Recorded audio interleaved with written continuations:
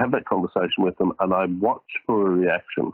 If they start to shake or they panic or they can't get in their car and go home quick enough, then maybe they're not ready to go solo. So I'm gauging a reaction from them. You're listening to the Rotary Wing Show, a show for helicopter aircrew by helicopter aircrew. Each episode, we travel the world to hear from the people that fly and support helicopters to learn a little bit more about their stories and pick up some tips along the way. If you want to catch up on past shows or see photos from the interviews, head over to rotarywingshow.com. You can also subscribe on iTunes. Just search for Rotary Wing Show and get future episodes direct to your phone. I'm your host, Mick Cullen. This is episode 88 of the Rotary Wing Show. Today's topic is first solo flights. If you're a student getting ready for your first helicopter solo, this is the episode that you want to hear. And if you're an instructor sending students solo, then you will also definitely want to listen to this one. For everyone else out there, there are some really good risk management considerations in here, and it provides another opportunity to step back from the day-to-day tasks and think about some of the legal liability that we have when we perform our jobs in aviation. That first solo flight is a milestone for all pilots, and culturally it gets a bit of nostalgia or mysticism wrapped around it. To help us break down the topic, we are joined today by Peter Holstein, who is a highly regarded and in-demand flight examiner here in the Australian helicopter bubble. Peter has training and testing approvals for most of the things we need in the general aviation helicopter world: sling, 9 VFR, instructor ratings, low level, PPL, CPL, etc. When I needed to complete my grade 1 instructor training endorsement, Peter conducted the testing for that. We've also used Peter for a number of times for qualifications for our other staff instructors. In 1992, Peter opened his own flying school in the South Sydney area called AeroWasp Helicopters, which traded all the way through to 2016. And then he moved to where he is now at Touchdown Helicopters at Wollongong Airport. Peter is also a member of the International Society of Air Safety Investigators. There is a saying that experience is the best teacher. And after 30 years of sending students solo, and especially for today's discussion, first solo, you can imagine that Peter has experienced a few lessons. When it comes to aviation, I would much prefer to learn something from someone else rather than have to learn it firsthand. And with first solos, there's not a huge amount of room there to make mistakes. So let's dive in and break down the topic of first solos.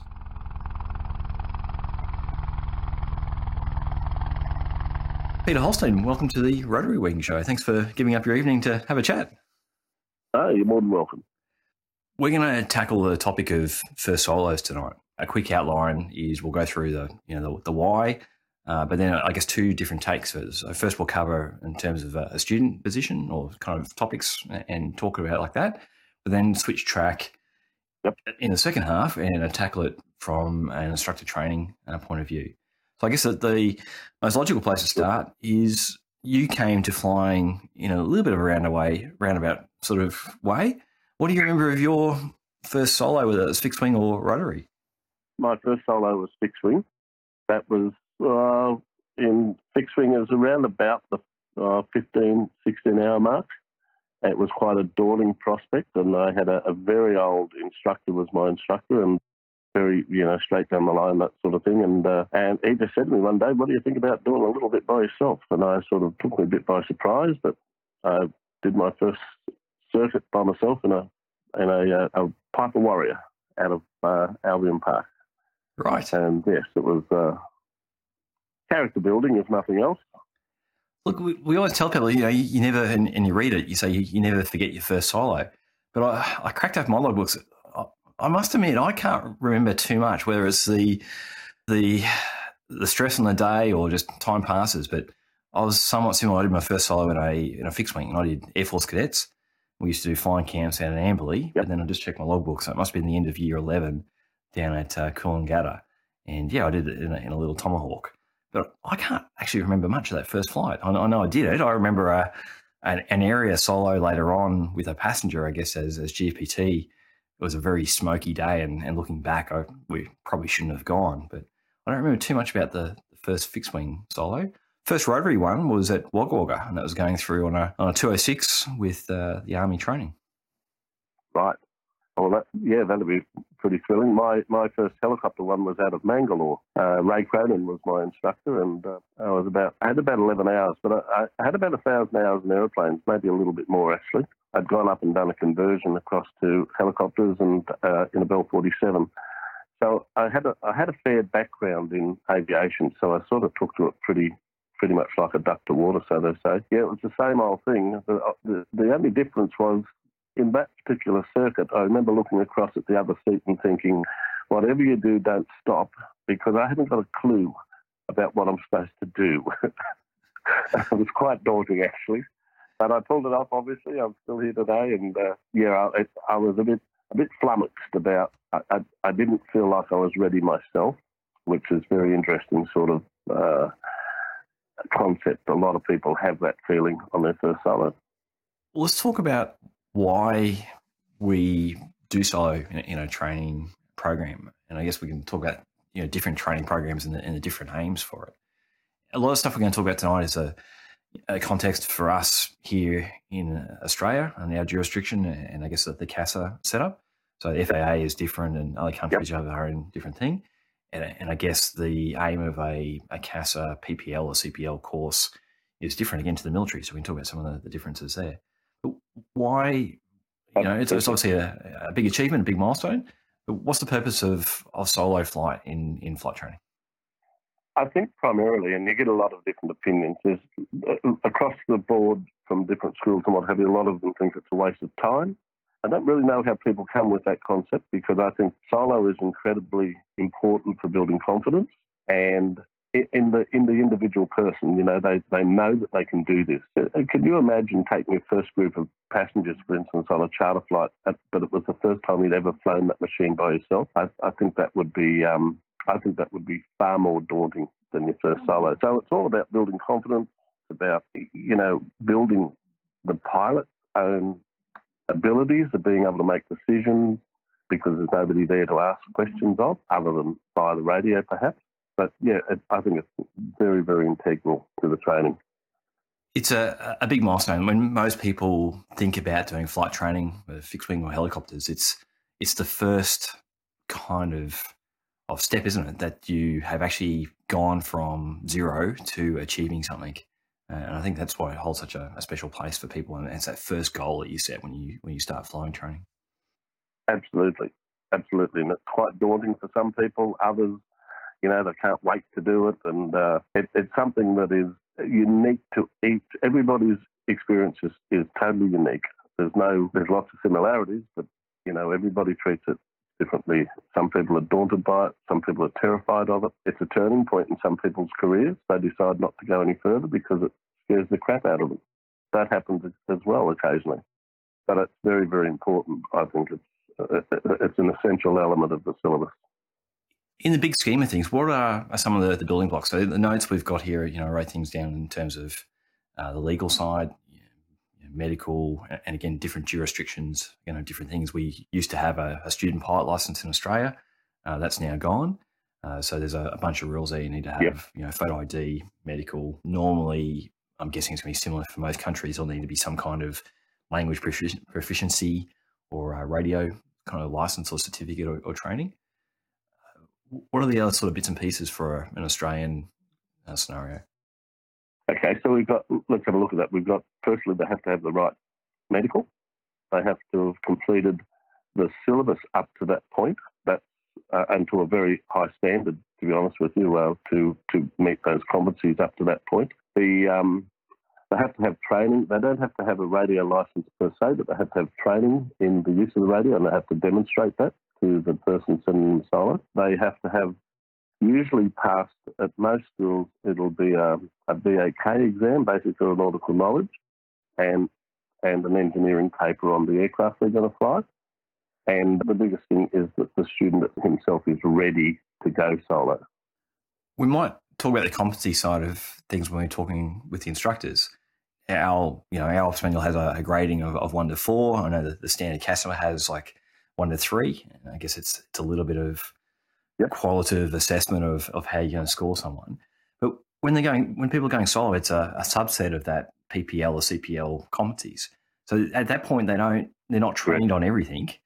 I guess it's trying to draw a line in the sand in terms of how much you're going to train someone to get them to that point, and what they can kind of absorb, and how much they need to know to safely do that first flight. Well, I suppose that for most people, that's technically assessed through a consistent, competent performance. So for most people, the first solo is usually a session of a circuit or circuits, right? So we're looking for demonstrated consistency in being able to perform the circuit. Now, there's a whole pile that comes before that. There's all the elements of the syllabus up to that point, including autos and that sort of thing. But if we think about this from a practical point of view, we'll say the average person on the street goes solo around the 20-hour mark. If a person's got to demonstrate total competencies in, for instance, being able to pull off an auto, then it's not going to happen in 20 hours. So they need to demonstrate sufficient competency to be able to deal with one of those things. And I really hate saying this, but the truth is we would expect that if an engine were to stop for a student going first solo, that we're probably not going to get much of a helicopter back, but we hope they'll come out of it okay. You know what I mean? Well, it comes back to that risk management. So the chances of someone having an engine failure on that particular exposure, if we talk risk language, we talk about the likelihood and exposure, and it's pretty small. I guess if they can turn towards the airfield, keep an auto rotation profile, keep the RPM up, have some kind of flare to reduce the speed and the impact at the bottom, at that point, that's kind of where we're aiming for. That's exactly what we're aiming for. But of course, the strategies we put in place to minimise that happening are things like, we make sure there's sufficient fuel, the weather is correct, the circuit's not loaded up with other traffic. So we have some strategies in place that make it as easy as possible and most least likely for something like that to happen. You know what I mean? So we're looking for strategies that minimise that risk, or in fact, all but negate that risk. If we won't totally negate it, but we can certainly minimise it just through sound knowledge. You wouldn't send somebody on first solo 5 minutes before last flight. You'd be asking for trouble to do that. Or you'd pick your times. For Wollongong, for instance, we've got RPT comes into there. We make sure we're not sending somebody off on a first solo at the same time that we're expecting the RPT flights to come in. So we're trying to minimise their workload, the stress that's going to be caused for them, and the possibility of conflict with other traffic and what have you.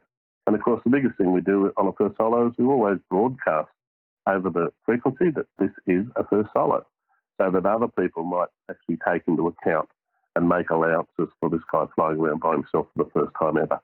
What do you say to people before they start training, they're asking, how long is it going to take me to go solo? How do you kind of broach that topic in terms of that it's, everyone's different, it's not a race? Yep. Well, the first starting point has to be the syllabus. So we say the syllabus calls for a minimum of X amount of hours, and these are the things you've got to go through before you get there. I said before, we come across a whole wide variety of different people. You've got people with expectations that think after 2 hours they're ready for solo. You and I both know they're not.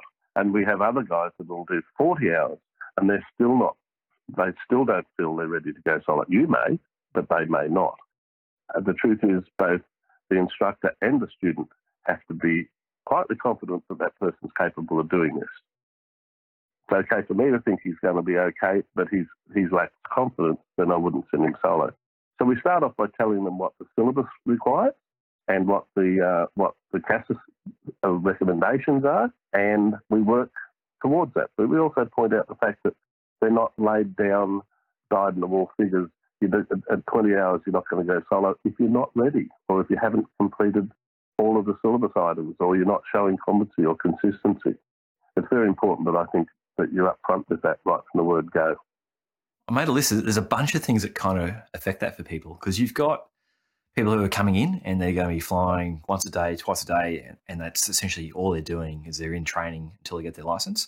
Yep. And then you've got the people who are chipping away every Saturday and sort of coming in and do a flight. That's going to make a massive difference just in terms of continuity and recency in whatever hour that turns out to be.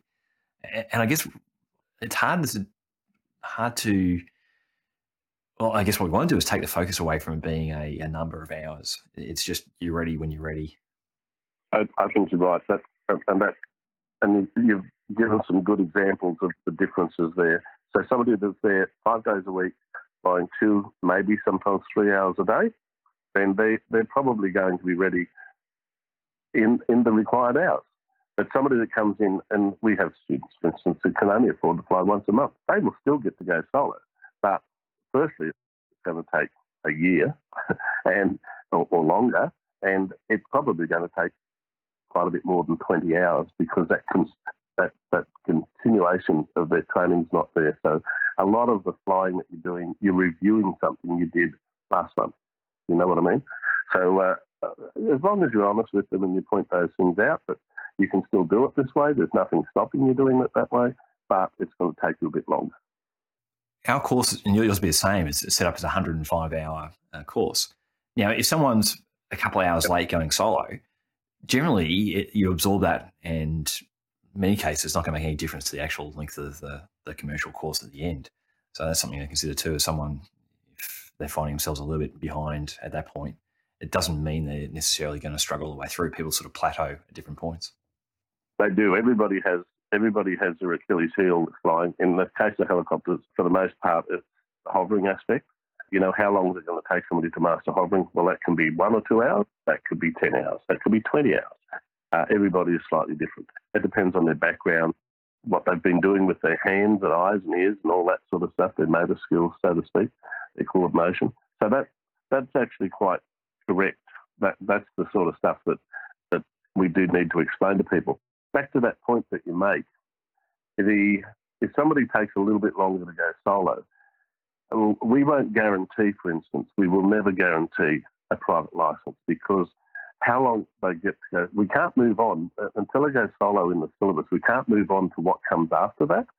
If it takes them 35 hours to go solo on a 50-hour course, then it is going to take them longer to complete those other elements to the required standard. The commercial license is slightly different because from the private element onwards, you're virtually doing the course again, but to far tighter tolerances and what have you. So quite often there's a bit of fat in there. So there is wiggle room to actually make it the 105 hours, even if it took them a little bit longer to go solo. Does that make sense? Yeah, and that's kind of my experience too, is if people get hung up somewhere, they don't immediately have to start stressing about down the track, and that's counterproductive anyway, just having that stress. It is, and where the instructor's role comes into play, where you point out these things that might have been a bit of a shortcoming in getting to go solo. It might have taken you 30 hours or 25 hours. Well, that doesn't mean that you're going to have that tacked on at the end of a commercial license. Don't get me wrong, it may actually lead to that, but as a general rule, it doesn't. The only one I've got there to add on about experiences, and I only found it today as I was putting together some notes. In the US, under the FAA, there's the SFAR 73 for the Robinson types. And I just noticed in there it says 20 hours minimum in an R22 or R44 before you can go US under the FAA rules. Sorry, solo under the FAA rules.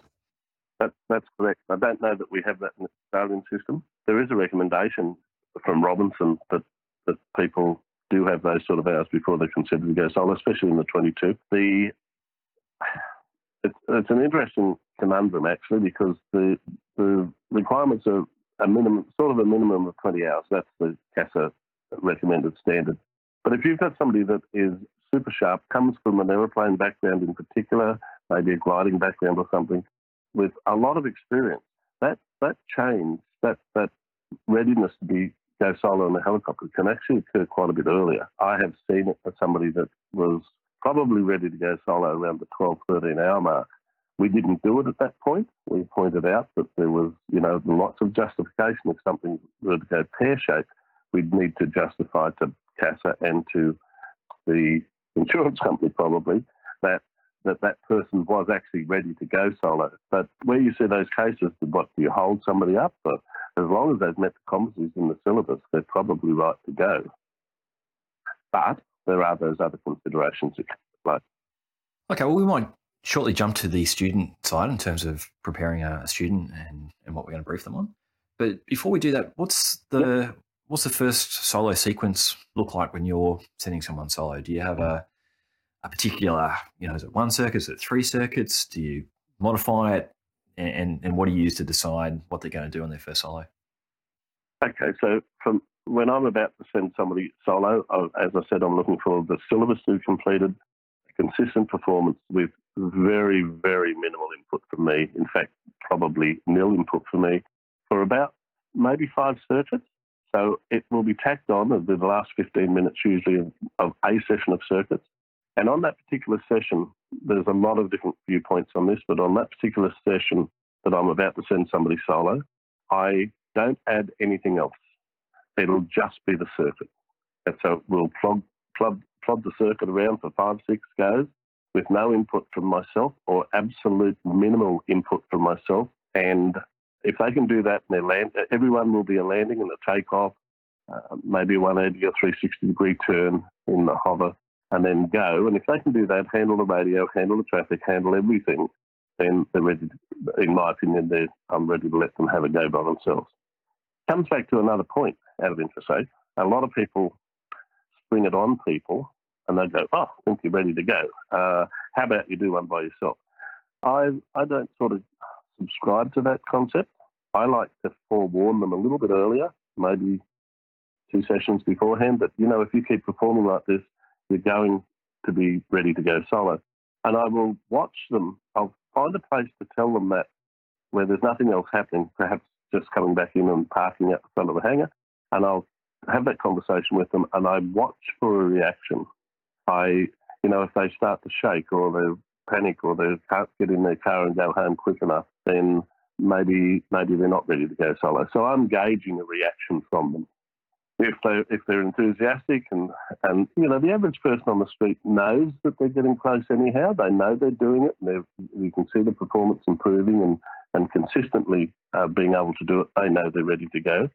One of the biggest dangers I find is people that think they're ready to go and they're not, and they're not. That can be pretty dangerous sort of situation. That lack of patience, that impatience to go, we sometimes see this, by the way, when somebody is learning to fly with somebody else also learning to fly, maybe a mate or a partner or something, where that one person's going leaps and bounds ahead and the other person isn't. That competitiveness sometimes can lead to people having expectations that are beyond, their ability sort of thing. Thankfully, it's pretty rare though. Most people, like, a flying helicopter is reasonably tricky.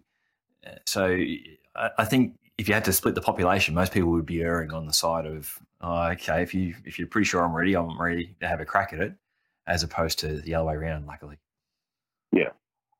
Yeah, there's a lot of people that they'll take what the instructor says, and this is why the instructor's role is so very important, that they do know what they're looking for. They do have the ability to judge that somebody, the briefing before they go solo is super important, because look at the 22, for instance. We teach, for instance, we never preset pedals.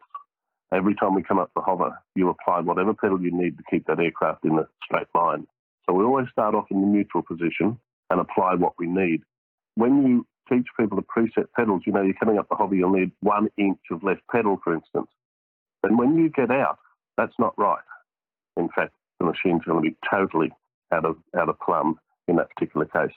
So the techniques of teaching that sort of stuff and briefing what their expectations are, that's going to be a different weight and balance. It's going to be a different performing aircraft. It doesn't want to come down when you get around onto finals sort of thing. And all of that stuff's got to be explained to quite a degree, actually. Well, okay, let's do that now then. Let's go through that. So on blogs, I'm in the classroom. Can you just take us through a little bit in depth in each of those points here about the center of gravity and the performance? Okay, so I would start by explaining that I'm 100 odd kilos. I'm sitting in the left-hand seat. When I get out, there's 100 kilos missing from one side. So that aircraft's not going to sit just like you're used to it sitting for every lesson that we've done up to this point. The other thing is, as we come up to the hover, for instance, you're going to need X amount of power to bring up you and me and the helicopter into the hover. However, once I'm out, there's 100 kilos of power you don't need to produce through the tail rotor to keep that machine in a straight line. So you need to apply whatever pedal you need to keep that in a straight line. And I think that is a super important point about what they're actually going to do. We explained that in the hover, the machine's going to slip slightly different. So it's interesting because quite often I find that you would in a 44, for instance, you would never send a person first solo with full tanks behind them because it's going to want to sit on its bum with lots of forward cyclic, for instance, which may actually take them by surprise because they're not used to that. So that needs to be very clearly briefed to them that what the machine's going to do when it comes up to a hover sort of thing. So you would explain all the different all the parameters that are going to be different from what they're used to. So a bit of unlearning there because remember for 20 hours they've been flying this machine with you sitting beside them, and now it's a different ball game. So, and the only way you can't demonstrate that to them because to do that you need to get out. So it can only come from briefing.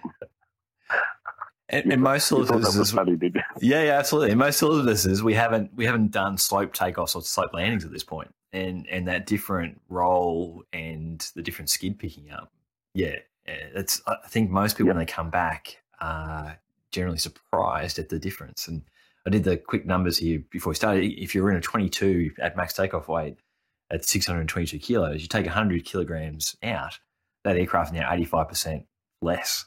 And we don't fly at max takeoff weight. Correct. So that 85% less is going to be even a bigger change when you take out 100 kilograms. But yeah, I think every time someone's come back, I think they've been surprised by how different the hover position is. Absolutely. And you can see it. I usually, I'll move away about maybe 30, 40 feet away with the radio and I'll give them a thumbs up and tell them, right, I'm away. No traffic around them. Off you go. Make a call. Do your thing. You'd be surprised that first pickup is really quite daunting for most of them. And the other thing is they get a big shock because it's going to come off the ground a lot earlier than it would normally with the two of you on board. In other words, it's going to use a lot less power to get airborne. So there's so much that has to be explained to them. And when you do get out for the very first time from an instructor's perspective, the first question you say to yourself, have I actually told them everything? Have I explained everything? Is there anything I'm missing? I think it's important that the instructor stays in view.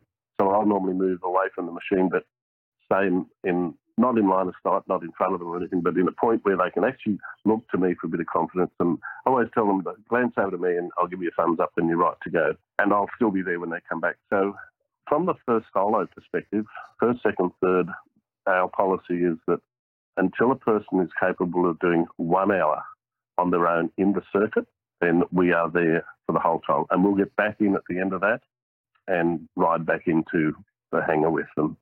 So we're there as a security blanket. We have a radio. We can answer any questions if there's a problem, or we can actually tell them to stop, for instance, if they perhaps haven't seen another aircraft or heard another aircraft. There's lots of things we can do there.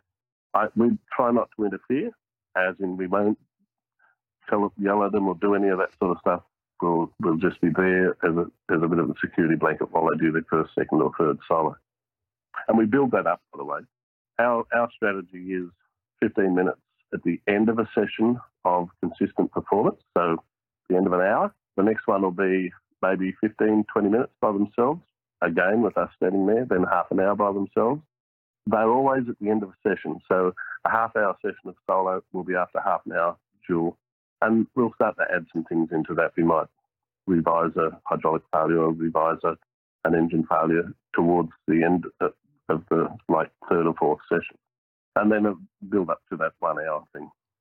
Okay. There's a couple more points we'll cover there. Just to leave off the performance of the centre of gravity, touched on it there before, yep. But when they turn base and lower the lever, they've really got to dump it to get the aircraft down because it's that much lighter again. So that's the other things people come back and say, yeah, geez, it really got to height quickly and it didn't want to come down. Yeah, that can be, 44 is a classic for that. The 44 is quite daunting. You can actually prepare them for that. And one way of doing that is you actually get them to start the entry to descending a little earlier than you would normally in the normal course of circuits. We actually teach them to actually set themselves up from the moment they start the base turn and then fly power all the way down. So we always start off with, in the case of the 44, we start off with 15 inches and 70 knots, nothing less than 70 knots until they turn on the final. And from the moment we actually get those two parameters set up, its power is required. So if it's not coming down, put the lever down a little bit further. Put it even further if it's still not coming down. The other part is looking across at the empty seat. When you're on downwind and you finally get things sorted out, you've got a couple of seconds there before you have to start looking at the base turn point, and you sort of look outside and you look at the empty seat next to you. And it's amazing how much that draws the attention. Oh, it can be quite daunting, actually. It can be daunting for them that all that security blanket, that blanket that's going to always help them out if something goes wrong or tell you that you're not doing the right thing, is no longer there. And of course, standing on the ground with a radio, we don't know that either. We don't, from down there, we can't see how it's all going there. Once again, the briefing side of the pre-solo, the first solo, is absolutely essential because you've got to tell them about all of those things. And you can minimise a lot of that impact. We always make sure seatbelts are done up. We also always make sure there's a door on. If we flow the doors off, we'll make sure a door is on in that particular case on their first solo. We'll make sure the headset is maybe unplugged and put on the back seat, or I'll take it with me so that it's not going to all of a sudden fall off its hook or the air's blowing on it and it's creating any distraction for them whatsoever. So there's lots of little things like that you can do to minimise stuff. You want to make it as painless as possible, if you know what I mean. Very much so. Peter, the next comment I've got there is about pilot and command, or being the aircraft captain. This is their first opportunity to actually do that, and now they're totally responsible for that safe operation of flight. Do you spend a bit of time talking about that and the decision-making on that part? Absolutely. We make one other point that's interesting, and that is that the only way anybody else in the whole world knows how that flight's going is through their use of the radio. You know, it can be total chaos inside there, but if they come across on the radio sounding professional and confident and what have you, then everybody else will treat it in that regard. Do you know what I mean? We put a fair bit of emphasis on the fact that if you can get the methodology of getting around the circuit and making the right calls and all this sort of stuff and answering somebody else if they call you up, make sure you're listening for it and respond. That show of confidence to other people outside of there will actually build your own confidence or boost your own confidence in the professionalism side of it. So it comes down to being a pilot command. You're going to make the decisions. If you're not happy with the approach and you need to go round, you know. So it's important. I suppose that's the biggest, probably the second biggest thing we actually encourage them to do, and that is that we always make sure that they're capable of performing a go-round with the right combinations, the right power settings and all that sort of stuff, and the right process for going round, because that's the only other thing that might actually confront them on that first side for whatever reason, you know. Yeah, and this other one, again, military term there, but, you know, actions on in terms of if they do have to go around, which you just covered. The other thing we sometimes talk about is just do a couple of role plays in terms of aircraft are coming in from different directions and you're in different parts of the circuit. Yep. You know, what are you going to do? Or if this is a situation, here's the best thing to do is, you know, slow down, let them in front, or extend base and follow the aircraft around, and just give them a few different scenarios to sort of role play. Yeah. Again, there's little tricks there. We point out to people, there's a couple of things, firstly with the helicopter. Wollongong's a classic because we have such a huge mix of aircraft. We have helicopters, aeroplanes, jets, trikes, gyrocopters. So it's a major, major mix. The one thing that aeroplane guys tend not to pick up on is that a helicopter will fly a diminishing speed approach, whereas an aeroplane is going to fly a constant speed approach. So if they get behind you, it is very, very easy for them to catch up, and all of a sudden you've got an issue where they need to go round, and it could be another student. We actually try to teach people that always treat the other aircraft in the circuit as another student, right? So it's somebody that might do something that you're not expecting. And we also make the point that the only aircraft, from your aspect, the only aircraft that you can control is one that's in front of you. You can slow up or you can manoeuvre. one behind you, you've got no control over him whatsoever, right? Because he's in your situation if he was in front of you. Do you know what I mean? So sometimes it's best to go a little further downwind and let the aeroplane get out of the way. Let them do their circuit and you come in behind them, sort of thing. We teach people to start to act professionally and make decisions based upon what other people are doing as well. Make sense? Yeah, you just remind me of something else. I didn't make the notes. I totally forgot about it. That exact scenario where you've got fixed wing coming in behind and they're calling short final and the student's still trying to come back to the hover. We basically tell them, look, if you're on short final, if you're on final and you've got the runway in front and you're making your approach and you're solo, you own that runway. Don't feel the time pressure to do something different to what you've been trained just because someone's calling short final and they're trying to hurry you up. That runway is yours to use until you finish with it. Correct. And for that very purpose, we actually teach people to go to the runway. So the first solos and quite a bit after that as well. We don't introduce them going grass left, grass right, that sort of thing, except for practicing emergencies, that sort of stuff. We teach them to use the runway.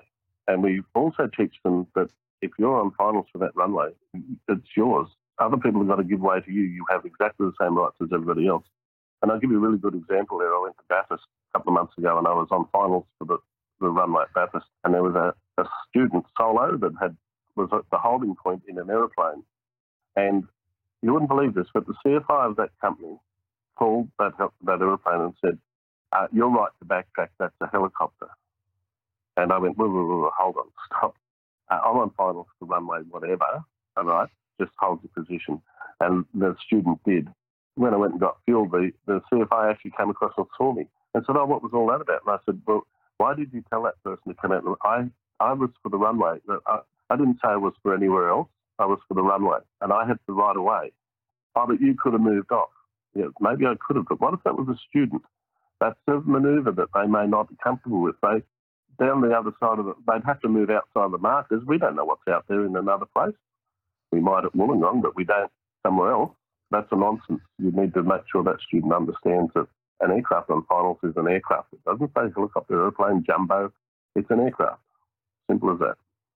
So there's a lot of other opinions about what helicopters can and can't do out there.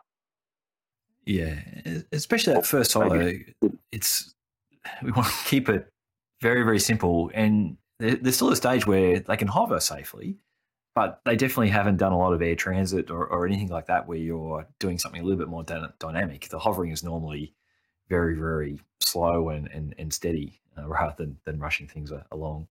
The other 2 points there I've got, or the next couple ones, you touched on about radio comms, about using plain English. If you're somewhere in the circuit and you're not sure exactly what to say, forget the aviation speak. Just press the button and say, hey, red aircraft, wherever you are, solo student, and just talk. Yeah. Exactly. And again, we if they're taught the radio from the monkey see, monkey do type thing, quite often in these early stages, we know from PMI, for instance, that one of the things that gets turned off once somebody gets on the controls, their hearing gets turned off, right? And you know that you'll hear people calling Joe Bloggs on finals, what's your intention sort of thing, and they don't answer. Well, they don't answer not because they're ignorant or arrogant. They don't answer because they don't hear the call, because that's turned off. And that's one of the tricks for the instructor is, how do we turn that on, right? How do we actually get that thing working, that situational awareness type stuff? And the simple way of doing that for a student is whenever you hear radio call, say, where was that? What was that aircraft? Or where was that aircraft coming from? And if you keep doing that every time you hear a radio call, the guy will go, that's Alpha Bravo Charlie, and he's over at Windang, for instance. You start to turn that on. But you have to turn it on because when they get into that first solo type situation, that is real intense stuff. And the first thing that goes is the hearing. So the hearing gets switched off. The concentration levels are so high that they've actually shed some of their senses. Look, that's definitely for me. When I get loaded up, that's the first thing that I lose. I know just personally that's very true for me. Peter, the responsibility all the way through, we're trying to train the students up as aircraft captain and pilot in command, and whether it's discipline or responsibility, however you want to talk about it. But there's also responsibility on them at this stage to speak up if they're not ready, slightly ill, or if they're tired, or I guess rehammering that idea again. There's no rush or race to go solo. And the other note I got there, it's not a zero risk activity. It's very controlled risk. We'll talk about a lot of the things we'll do with weather and things like that as well to control the risk. But it's not a zero risk activity, and so there's a responsibility on them to speak up too. Exactly. Again, that comes down to the instructor-student relationship. You have to invite them. Sometimes you have to force that. A guy will turn up and they've got a cold, for instance, and you say, "Do you really want to go flying today?" Right? Or they're just tired or whatever. Encourage them to speak up. You don't have to do this today. And if I were to say, "Okay, I'm about to get out, you're going to go solo," and that person's not ready, they really should speak up. And I'll tell you a little analogy. I had a student in Camden that had 45 hours, hadn't been solo, was absolutely ready to go solo from about 25 hours. But every single day that I'd say, "What do you reckon? Do a couple by yourself?" And he'd go, "Oh, no, I've got a meeting at 4 o'clock," or one more circuit, Peter, one more circuit. And I knew there was a lack of confidence there, right? And we worked at it, and we just, honestly, we had flogged the circuit for 20 hours because we couldn't move on, because and that solo is important to actually move on to the other elements. Anyhow, eventually, I said to him, "What do you reckon? You're well and truly up to it. Do you want to go? Would you like to do one by yourself?" And he goes, "Oh, yeah, okay." And it was a sort of a yeah, okay. But remember, the guy had 45 hours and had been flying beautifully. So anyhow, I got out and I walked over the fence. I had the radio in my hand and I heard the machine come up the hopper. I turned around and watched, and then all of a sudden it wound down again. I looked over and he's back on the ground. I walked over. He had projectile vomited right across the windscreen, all over himself, and I have never seen a person with the colour that he had in his skin. He was grey. Now, he never, ever, ever went solo. And the real truth is, I had a real dilemma in that I couldn't take the risk of ever sending him solo again, because there was nothing to guarantee me that wasn't going to happen. What if it happened on halfway downwind or something? And it was an anxiety attack. And to this day, I still see this guy around here who lives in Kiama. And he always says to me, "I must come back and finish my license." And I think, "Oh, not really." Wow, okay, that's pretty severe. He really did. And it turned out his mother actually came and saw me that as a kid, he had been kicked in the head by a cow, believe it or not. And anxiety was a very serious issue for him. If he'd been asked to stand up and speak at school, he would throw up. It would just happen. And that's exactly what happened in the aircraft. So, as I said, he had a medical and everything, but I had a dilemma now that I couldn't possibly take. And I had to be very upfront with him, say, "I'm not going to be able to send you solo because I can't guarantee this is not going to happen somewhere else. We need to get this sorted out." And he agreed, and he decided to stop training. But took a fair bit of hours to discover that was a real issue for him. And, this was a guy that was wanted to do this so much, but I got out and it just all overwhelmed him. So you've got to be careful of that sort of thing as well. I was going to say, this is where gauging the reaction, you might say from 25 to 45, why did I not get out before that? Because I was never confident that he was ready. He'd certainly covered everything, but there was always that niggling doubt there that this guy doesn't want to do this yet. He's not ready. I'm ready. He's not. Yeah, so this is where experience comes to play. You gauge a guy, judge a guy, and see that they're going to be able to do what it is you need them to do. Peter, the next point I've got is self-reflection or analysis or fault correction. This is probably not a big thing for first solos or even the first couple of solos, but our Australian course, it's got 35 hours of solo in a 105-hour course. So if people are just going to go up in the sky and burn holes and just burn their solo time, that's a huge chunk of their course that they're not getting a lot of benefit from. How do you talk people through in terms of like maximising their solo time and getting that skill of self-reflection? Because once they leave training, that's the only way they're going to get better is by picking up their mistakes and trying to keep refining and keep getting better and better? Okay, so we've talked about the first 3 or 4 sessions of solo in the circuit. We would, I try very much so that every solo session there is something for them to do.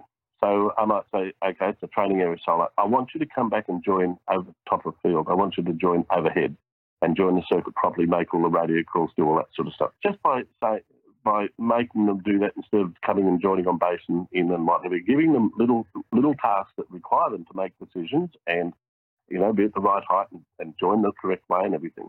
You give them, again, the ability to build confidence and actually fly the machine in some slightly different parameters, over 1500, join the dead side, crosswind and all that sort of stuff. You're building up accuracy, you're building up confidence, you're building up their ability to judge things and to take into account other airspace users and what have you. So, yeah, there's nothing worse than you get to the end of a commercial license and the thing that the guy's missing is the solo time, and they've actually got to go out and just fly 15 hours of solo to meet the requirement. That's really quite a wasted episode. Do you know what I mean? So from a school's perspective, the planning of that and to actually utilise that properly is pretty important. We've got a computerised sort of system where people come back when we write down student notes, and we've got to fill out a full training record anyway if they're going solo. So we actually get them, and again, not for the first couple of ones, but later on to sit there and write their own notes up from their solo flight so that they've got something they can reflect back on. But it also forces them that they know they're going to come back and have to actually produce some kind of notes for themselves. And it just gets them thinking about how they went and where they could improve because, I'm just repeating myself, but I know once you leave training, that's the only way you get better is by trying to be self-analytical. Yep. Okay, so you hit on a very interesting point, and you hit on something that is very often missed.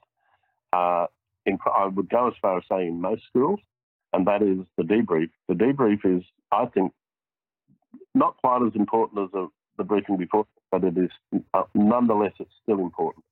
And that is to go through the flight with them, even if it's solo, go through it with it chronologically. You did this, you went where, you did that. What did you see out there? Who did you? And if you've been listening on the radio, you'll hear their calls and what have you. And you would say, you made a call at Windang, that call was wrong or what have you. So you go through it in a chronological order. And if it's solo, you get them to debrief you. This is what I did. This is what I saw. I had a bit of trouble here. Or, if it's on a nav, I got to Goulburn and there was traffic there and I think I joined on the wrong side. That's all. That's what learning is all about. But if you get them to enunciate that to you, that's good. Let's switch, Peter, to the instructor side. I think we've covered a lot of these, and some of them seem super obvious, but sometimes without pointing them out, people will miss it. So the first one I've got there, and I think you've talked about that in terms of no surprises, that you do a lead up and you're sort of judging how they go. And, can they safely conduct a circuit without instructor input? That's what they're going to have to do when they go solo. And you spoke about on the radio side, do they have enough extra capacity above and beyond just controlling the aircraft to then actually respond to making a decision? If we come back to the instructor's perspective here now, not so much the student, how do we get an instructor? How do we get an instructor to be able to teach and assess that? I think there's some flaws in the system that we have here in Australia. We let a guy go and he gets 150 hours, for instance, and the CFI comes along and signs him off and says, right, you're right to send people solo, right? He's a grade 2 instructor now, you're right to send people first solo. But what sort of training have you given that person about assessing this stuff, about is a guy ready? And I think this is where we really do need, and I'm glad to say that in a lot of cases the grade 3 instructor rating has a serious element of mentoring associated with it, and that's a great thing. That's something that I think's been missed for a lot of years, and that is where somebody else senior to them comes along and goes, well, have you thought about this? You can have training days. It's raining and you've got a couple of grade 3s on your staff or some junior grade 2s or something, and you take them into a room and you role play with them. J Blogs is ready to go solo. Blogs, what do you need to see from him? What do we need from a document side of things? What do you need? How are you going to assess that he's ready to go solo? What are the things you're looking for? We don't see a real lot of that here in the city world. We certainly do in the military side of things. So there's a huge gap between those two, if you know what I mean.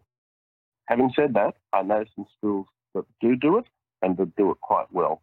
But that falls back on the instructor, their ability to assess, their ability to at least know what it is they're looking for. I ask this when I do a grade 2 instructor rating. One of the questions I will ask is, how do you know a guy's ready to go solo? Oh, he's finished syllabus. Tell me a whole pile more than that, right? And it may, in fact, be the first time they've even considered it. Well, let's cover off some of those points then. So let's talk about traffic and circuit traffic. What are we looking for there in trying to assess the traffic on the day is suitable? On a day that's suitable, we look for, I won't say minimum traffic, but traffic that they're comfortable with. So if they're used to flying, for instance, out of Bankstown with lots of other traffic around, they're going to be far better equipped to deal with traffic than, say, a guy flying out of Jasper's Brush where they only see one other aircraft a week. Now, if all of a sudden 3 other aircraft come in there, this guy's going to be flummoxed. He's going to be out of his depth. So this is where the instructor's role comes into play. You need to gauge what this guy's done, where he's done it, how he's done it, and what sort of traffic is there. I said earlier that we wouldn't send a guy solo, for instance, if we were expecting an RPT and a freight flight to come in. We wouldn't do that. Unless that person had been exposed to that and was well and truly demonstrating an ability to deal with a high-speed aircraft or a high-performance aircraft in the circuit with them, for instance. And weather? I know some people have maybe written in their ops manual or just as a rule of thumb that the wind is above 15 knots and there's no solo type thing. I guess there's pros and cons to having a fixed limit. But what do you normally talk about in terms of weather? Because some places are windy all the time, so the students always flown in windy conditions. In other places, correct, they haven't flown any wind at all at that point. How do you approach the weather side of things? Okay, so we have a similar type thing for first solo and early solo. We have a 15-knot limit. However, that's a little bit negotiable. If that 15 knots is a southerly here at Wollongong, they're quite capable, even a little bit higher than that, they're quite capable of handling that. If it was a westerly, no way. We would not be sending them out in that at all because of the turbulent side. But likewise with the northerly is usually a pretty steady sort of wind for us from Wollongong. We don't have the tipping event, the turbulent event, that sort of wind. But as a general rule, first solo, anything over 15 knots, no, we're not going solo. It's as simple as that. Because we just don't need to add that extra dimension to it in those very early sessions. Do we expose them to wind down the track? Well, the truth is we have to, because Wollongong is predominantly, it has some pretty serious winds for a good portion of the year, and we're on the east coast, so we always have the afternoon easterlies, the sea breezes that come in. Some of those can be quite strong. The beauty of that is, of course, they're usually generally pretty smooth. They don't have the turbulence with them. But manoeuvring around the airport and coming into the hangar and that sort of stuff, there's some real considerations there as well. So there's a whole pile of considerations come into it. But early solo, anything above 15 knots, no, they're not going. Even 15 knots for some of our students, we would not consider them. 10 knots would be the limit for some of the students that maybe have demonstrated not that great ability with control of tail rudder and that sort of thing. We don't have a written limit as such. So I guess it's just also looking at what they've been flying in recently and how they're going. Sure. That's what I thought I'd just ask in terms of a general figure. But yeah, I know some places will have that where it's a fixed limit. As you said, yours is more of a guideline with a bit of wiggle room. So just different approaches. Yeah. It is exactly that. And, of course, the big thing for us is we do lots of navs to Nowra, Goulburn, those sort of areas. So we cross the Great Divide, maybe up to Bathurst and that sort of stuff. So even a 10-knot westerly, if they're going out to Goulburn, for instance, that can be a handful for the average person on the street, especially in a 44, on their own, because there is always turbulence associated with those westerly winds. We suffer here from the Goulburn Valley, so it can be quite smooth at Nowra, it can be quite smooth in Sydney. In fact, it can have no wind in Sydney, but we've got a raging westerly coming up through the Goulburn Valley. You've got to be a bit careful with some local knowledge and understanding that whilst it might be nice and calm here, we really have to go with the forecast. So if we're sending a guy up to Goulburn, I will personally have a look at the Goulburn forecast. I won't leave that up to their judgment. They have a tendency to look at what's here at Wollongong and, we're right to go. Well, hold on. So, yeah, it is a judgment call type thing. And it's just something that we need to be able to teach and pass on to our young instructors as well. And this has come from a previous conversation I've had with you, talking about, and I guess it's more the navigation side, but the time of day when students are going to go out and do a solo nav.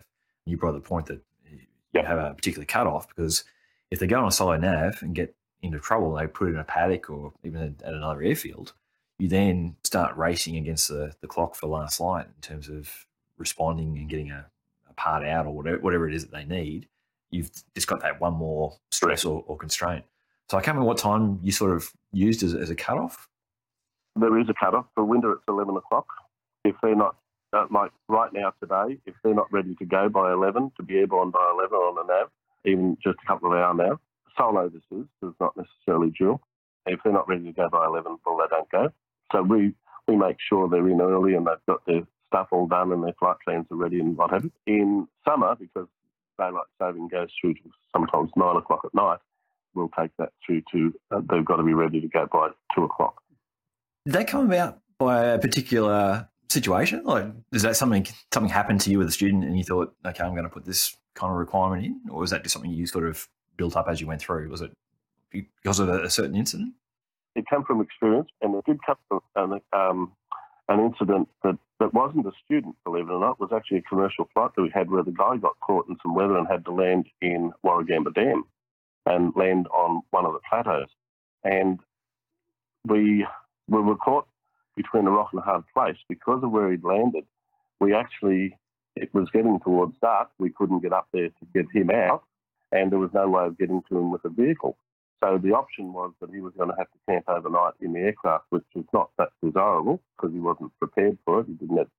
He certainly had water because he had the dam there, but he didn't have anything else. He didn't have food or blankets or anything like that. And as a result of that, we did do that. Now, on that particular occasion, by the way, he got caught by weather, but he got a bit of an opening and was able to get airborne and get home right on last night. But had that opening not happened, he would have been stuck overnight in a place that we couldn't get to him. He had no mobile coverage. We got the message that he was on the ground in there through another aircraft, so he couldn't talk to us. We didn't know whether he was okay or not. We couldn't get to him by road. We couldn't get to him by air because of the lateness of the day. So, for that reason, we put that requirement on our solo nav. The next point was confidence, but I think you've talked probably a fair bit about that in terms of the instructor side. The next one after that was fatigue. Yep. So I don't know if you want to combine them together, if there's anything else you want to talk about confidence. But fatigue, especially, I've seen you'll do a session of circuits and you're ready to send someone solo, but you just start to see their performance just start to fall off. And it's like, okay, probably not today. Okay, so that's an interesting thing, and that's certainly particular for solo. We have people come and they'll turn up at the school and they'll go, right, I want to do this fast, so I'm going to do 4 hours a day. And I say to them straight away, well, for 2 hours a day, you're just going to give me money for that jam because you're going to be peaked out by 2 hours in the early stages. And we've stopped them from doing 4 hours a day because the average guy on the street can't do 4 hours. And I'll give you a really good example. I had a guy today that was doing basic IF in the helicopter towards the night flying. And the basic IF is done in daytime under the hood, right? He said he wanted to do 3 hours today. And I said, well, we've got to do 2 hours under the hood. It's only 2 hours in a day. Said, but that will peak you out. He was actually at his limit around about our minute 40. And we had to actually come. He was peaked out. He actually said to me, Peter, and I could see the performance deteriorating. He started to lose track of the instruments and what have you. And I had pointed out to him, you don't want to do 3 hours with me because you won't be able to do it. We actually had to come back and land and have a cup of coffee and a break and go out and do the second session. and he was fine. But the point is, this was a guy that actually has got the commercial license, and this really fatigued him out in a very short space of time. So depending on the workload, so in a circuit, for instance, picking just the time of the day, let me give you a good example of that. I had a guy that used to fly every Thursday morning at 8 o'clock, and he really struggled on a lot of the occasions. And I said to him one day, I said, why do you have this? Can you fly on the week? I know weekends I spend with my kids. And I said, so why do you pick Thursday morning at 8 o'clock? He said, I come off night shift. So, and it explained what was wrong with his training. It was that he was coming to us from having done a 12-hour night shift at a factory. And Thursdays he used to come from the factory and he'd come to us and do his lesson. Well, he was dead tired. So we changed his training. We actually took his lessons to the afternoon on the Thursday, so he came straight from the factory and went home and had sleep. And his improvement was noticeable straight away. So fatigue is a very, very important thing, very important. And fatigue, some people can handle, big days and that sort of stuff. A lot of people can't. Simple as that. Especially early on in their training. It could just be hovering. Like, it's not as though hovering is a physically fatiguing thing, but those first couple of hovering lessons, people come back and they are shattered. They sit at the table and have a coffee, and that's about all they can manage.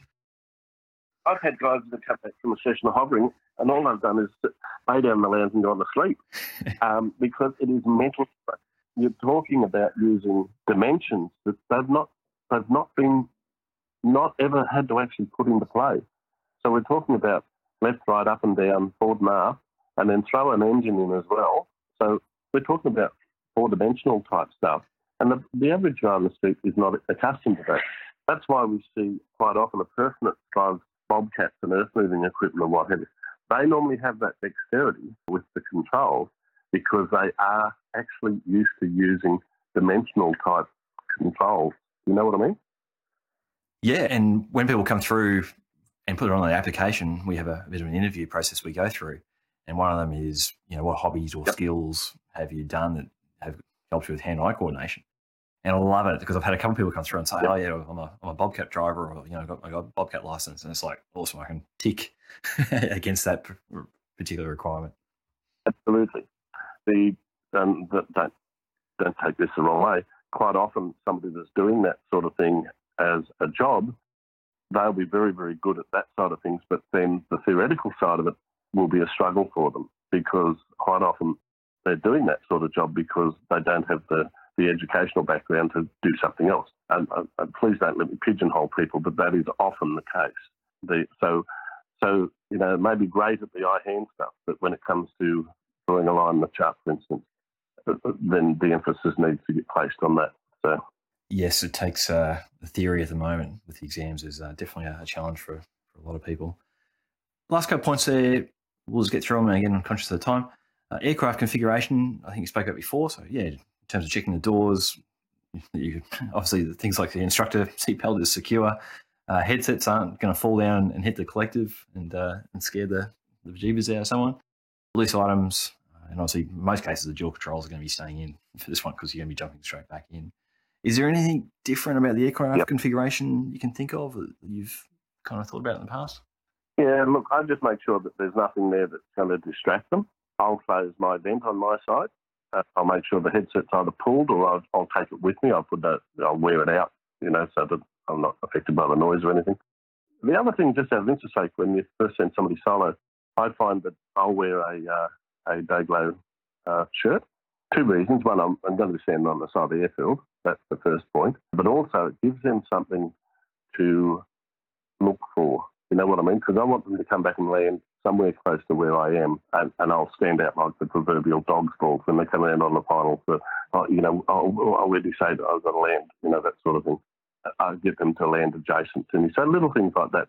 And they know you're there then as well. They can see you there. There's a lot of confidence building when they know that you're there. And I have actually had a situation once where a guy was struggling like you wouldn't believe, could not put the machine on the ground. And, of course, the longer he stayed there, the harder it got. And I actually had to walk out in front of the helicopter about 20 feet in front and just stand there, and got him to look at me and then use hand signals to get him on the ground. And I got him on the ground, and he just lost all his confidence. He'd been solo a couple of times, by the way, but the configuration was just not quite right.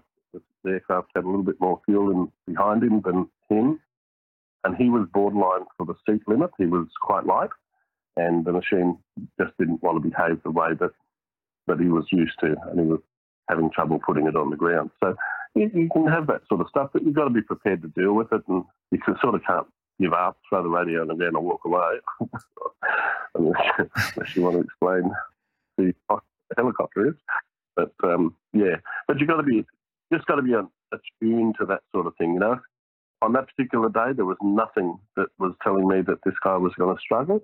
You can get that situation developed, by the way. You said then he comes back and may even be a different runway, and now you've got a bit of an issue that he needs to make some decisions about, and so do you.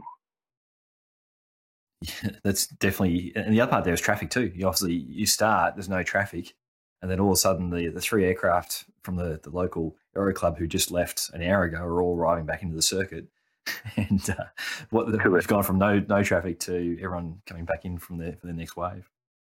You just remind me of a really good point when you're talking about the weight. A gotcha there is the minimum pilot weight, because we don't think about that when we're flying two up. But you jump out, if you've got a light person, you suddenly need to start thinking whether it's a C or G or the seat limit. You might have to pre-plan to take some ballast out with you. Yeah, well, in the 22 we used to have I think we used to call him Mr. Wobbly.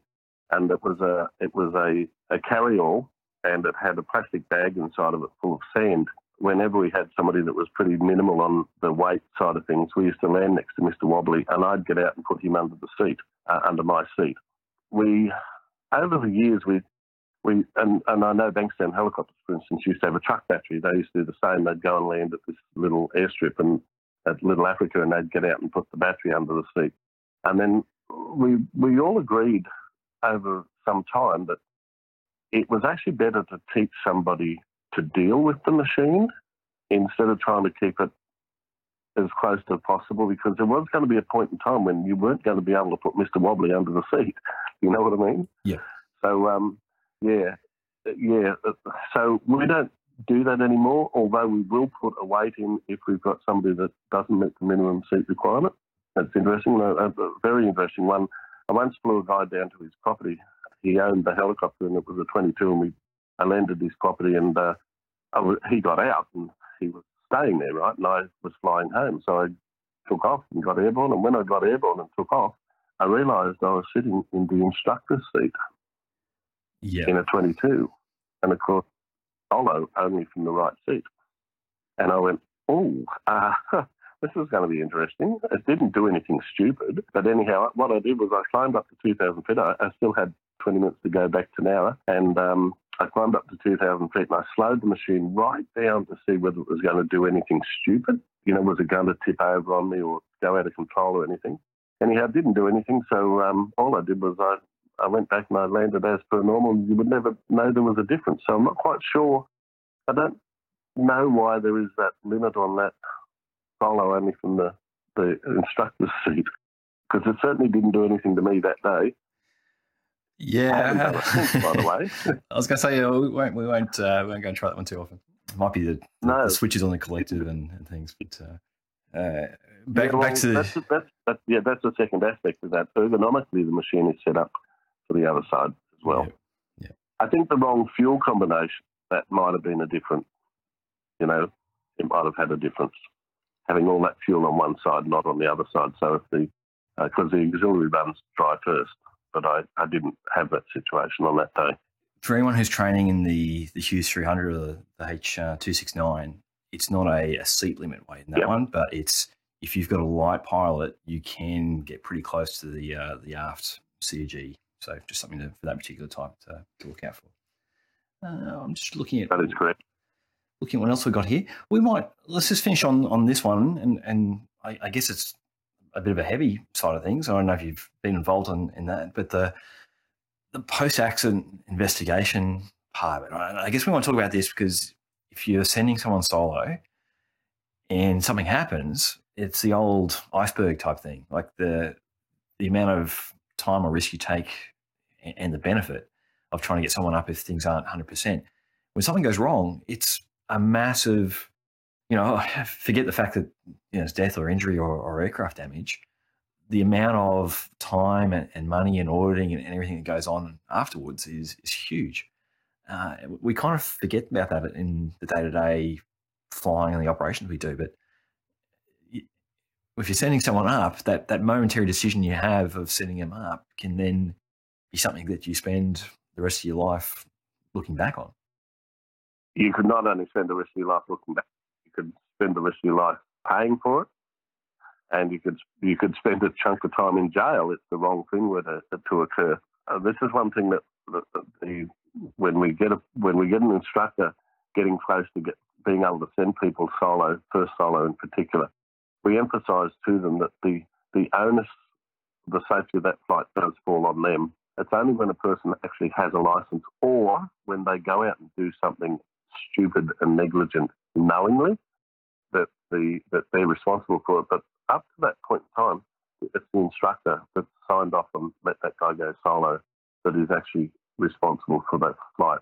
And if, God forbid, somebody did get killed or they killed somebody on the ground or something like that, I say to this, I only said this today in my classroom to the owner of the company. You don't want to fuck around with that stuff because the truth is you haven't been to court until you've been to a coroner's court. Nobody wishes to be there. It is not a nice place to be. And you can watch all the court cases you can on TV. You don't see nothing until you've been in the coroner's court. They rip you to shreds. And they can ruin, let me give you, this is totally off the record sort of thing. So the ramifications are really quite serious when you send a person solo because the onus does fall on you. Now, a private pilot goes out there and flies into the power line, kills somebody or does something stupid and what have you. The onus does fall on them. We've seen that time and time again once they actually hold a licence. But until they actually hold that licence, you're the licence holder for that person, basically. And what happens to them is entirely incumbent upon you. And when you stress that to instructors, yep, they sometimes, it sort of can be pretty daunting that when you stress that to instructors that the onus falls on you. If you haven't ticked the right box or you haven't got anything. And when I say that, I don't mean that you only need somebody. Say some bloke gets killed, he crashed a helicopter and what have you, and then some lawyer down the track gets hold of his training record and says, look, this guy had not been, there's no record there that you ever taught him how to deal with an engine failure. If that's the case, you may well have done it, but if you haven't recorded it or you haven't made sure everything was ticked off and you gave him a 3 and you should have given him a 1 or something like that, then you may actually end up sued. That's the bottom line of this whole bloody game. So it pays to be squeaky clean and right on top of your game. Never assume anything is the other bit. That's why instructors get huge salaries to cover the risk. Cover all the lawsuits. Look, the truth is, it's a funny sort of game. It seldom it does happen though. Let me tell you something, just totally off the record again. The other part there, Peter, is the insurance companies. So the example I'm thinking of was an R22 that rolled over and there was no injuries, but the aircraft was pretty well totaled on a solo flight. And again, the insurance companies were there and straight into, exactly as you said, basically pulling open the training records and wanting to see all the documentation. So it's just one of those things that every time you just have to be a professional flight instructor. You have to do all your recording, all the paperwork that goes with the flight. And adds to the flight time as well, because by the time you do briefing, it doesn't finish when you come back and land. It's you've got to then include that debriefing and the paperwork in that block of time that you allocate to that person. And the other thing I always say to people, I've probably said this to you before as well, insurance companies are all about not paying. If they can get out of paying, $200,000 or something, that's what they're going to do. That's the way it works. All right, look, I think we've given that a pretty good rundown. So we've kind of covered bits and pieces there in terms of from the student side and the instructor side. And hopefully that gives people a bit to think about. So Peter, look, thank you very much again for your time and taking us through that and your bits and pieces and your input on it. It's really been appreciated. Thanks very much for coming on the Rotary Wing Show. You're welcome.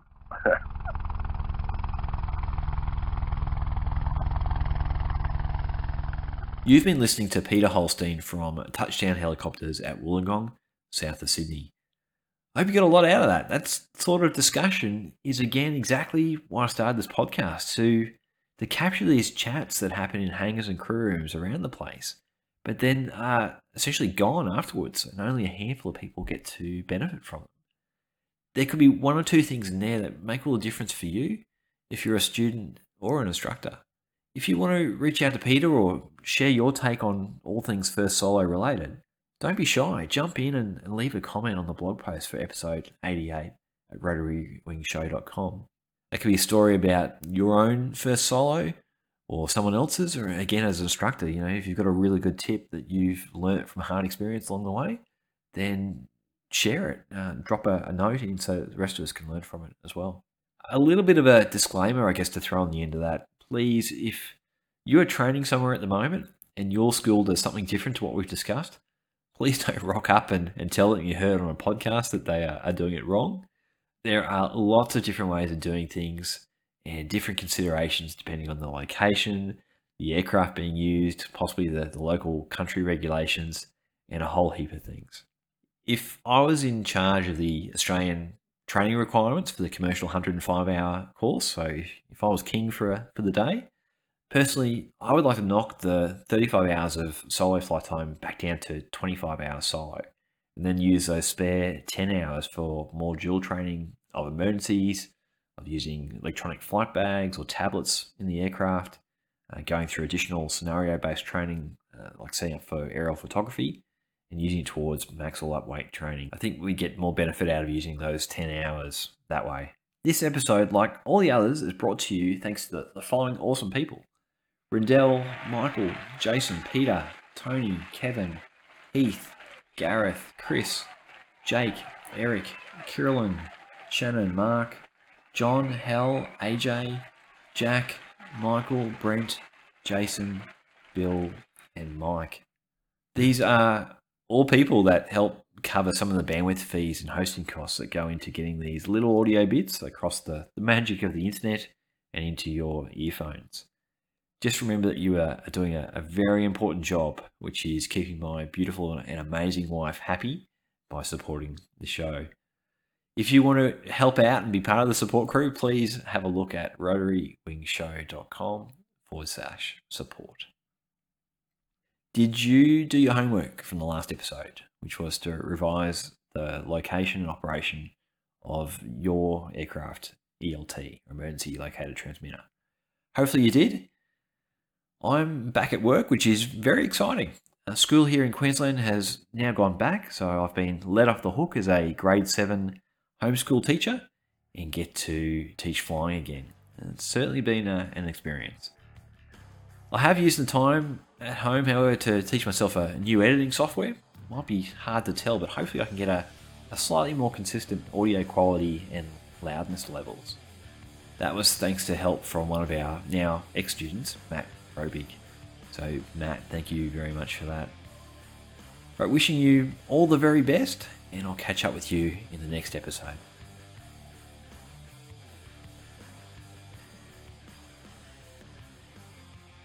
This is just a tack on and recording here on my iPhone in the room at the airfield. So I've got 5 students here. 4 have just gone solo in the last week, or even less than that. Steve just went this morning, and Anthea are ready to go next week, we reckon. So yeah, what was your experiences? I don't know. We'll start with you, TJ. What did you think going solo? Was it kind of different to what you expected? Was it the biggest thing you noticed? Yeah, it was a little bit scary, a little bit daunting. I noticed CUG change was pretty big, a lot bigger than you guys told me, so thanks for that. I don't know, biggest thing I found though is doing a couple laps beforehand calmed me down. Like each lap I did became just calmer, smoother, easier. There's no way I would have wanted to have done first lap of the day. Yep. So yeah, after I guess it was 3 or 4 circuits with Mark, I felt calmer each time. So that's my input. Steve, we spoke about this morning, that sensation of downwind, you're looking across at the airfield and then there's no one in that seat. What did that feel like? Yeah, not having someone to talk to is like, that was one of the biggest things that I found was different. Like there's the performance changes, which, yeah, they're pretty obvious, CFG and power. But yeah, not having someone to talk to is kind of weird, very weird sensation. Yeah, I mean, I certainly, same as TJ leading into it, had a lot of apprehensions about it, but it was amazing the feeling afterwards going solo, how much of a confidence boost it was, and knowing that the instructors had faith in you, that they wouldn't have sent you solo if they didn't think that you were ready. And then afterwards, sort of reflecting on that, it's a pretty cool feeling to know you've progressed like to that point where you can pilot the aircraft yourself, and then the instructors have faith in you to do that. It's a pretty good confidence boost. Especially when you remember those first hovering lessons and that, like it's Oh, of course. And Anthony is still you're on the other side of it yet to go there next week. But I don't know, Kellen, how'd you feel afterwards looking back? That sort of on the other side of being solo, was it a big deal afterwards? Did you think, or was it was definitely a bigger deal afterwards. It's, as Gresh said, massive confidence boost. Yeah. Definitely feel a lot more confident, and even just the next lesson after that, you're just way more confident again. And each lesson past that, it's less and less of a thing, and almost normal now, even though we've done it a handful of times. Yeah, pretty much the same deal. Like, I thought it was real different just sitting in the hover, sitting so low to the right. But that was a weird feeling. Like, just the weight change was pretty different. Yeah. Yeah. We were chatting this morning, TJ, watching when Steve went up. We were talking the hover height. Like when you're sitting there in the cockpit, you kind of assume what the height is, but when you're outside looking back at the helicopter hovering, you realise that you might just have to bring that hover height down a bit from what it feels like. Looking at how high you are. And then, Anthony, what's your thoughts at the moment? You've still got three flights to go, but I'm pretty excited. Yeah. I'm pretty nervous. I'm worried about how it's going to feel after the first takeoff and the first landing. But hopefully the training kicks in and it just becomes second nature. Yeah. I reckon it's less of a deal. I think it looks bigger leading up to it than it does when you look back on it. It seems like a really, big, momentous kind of thing. But then once you're over the other side, it's kind of, it wasn't that wasn't so bad after all. Like what Gresh said, it is a big confidence boost. Yeah, just knowing, hey, I did that, cool, and then you go up again, it's like, why the hell was I worried? Yeah, it's just like 3 or 4 weeks of flying and we're going up on our own. It's pretty crazy. Awesome. All right, thanks, Ken. Cool. Thanks.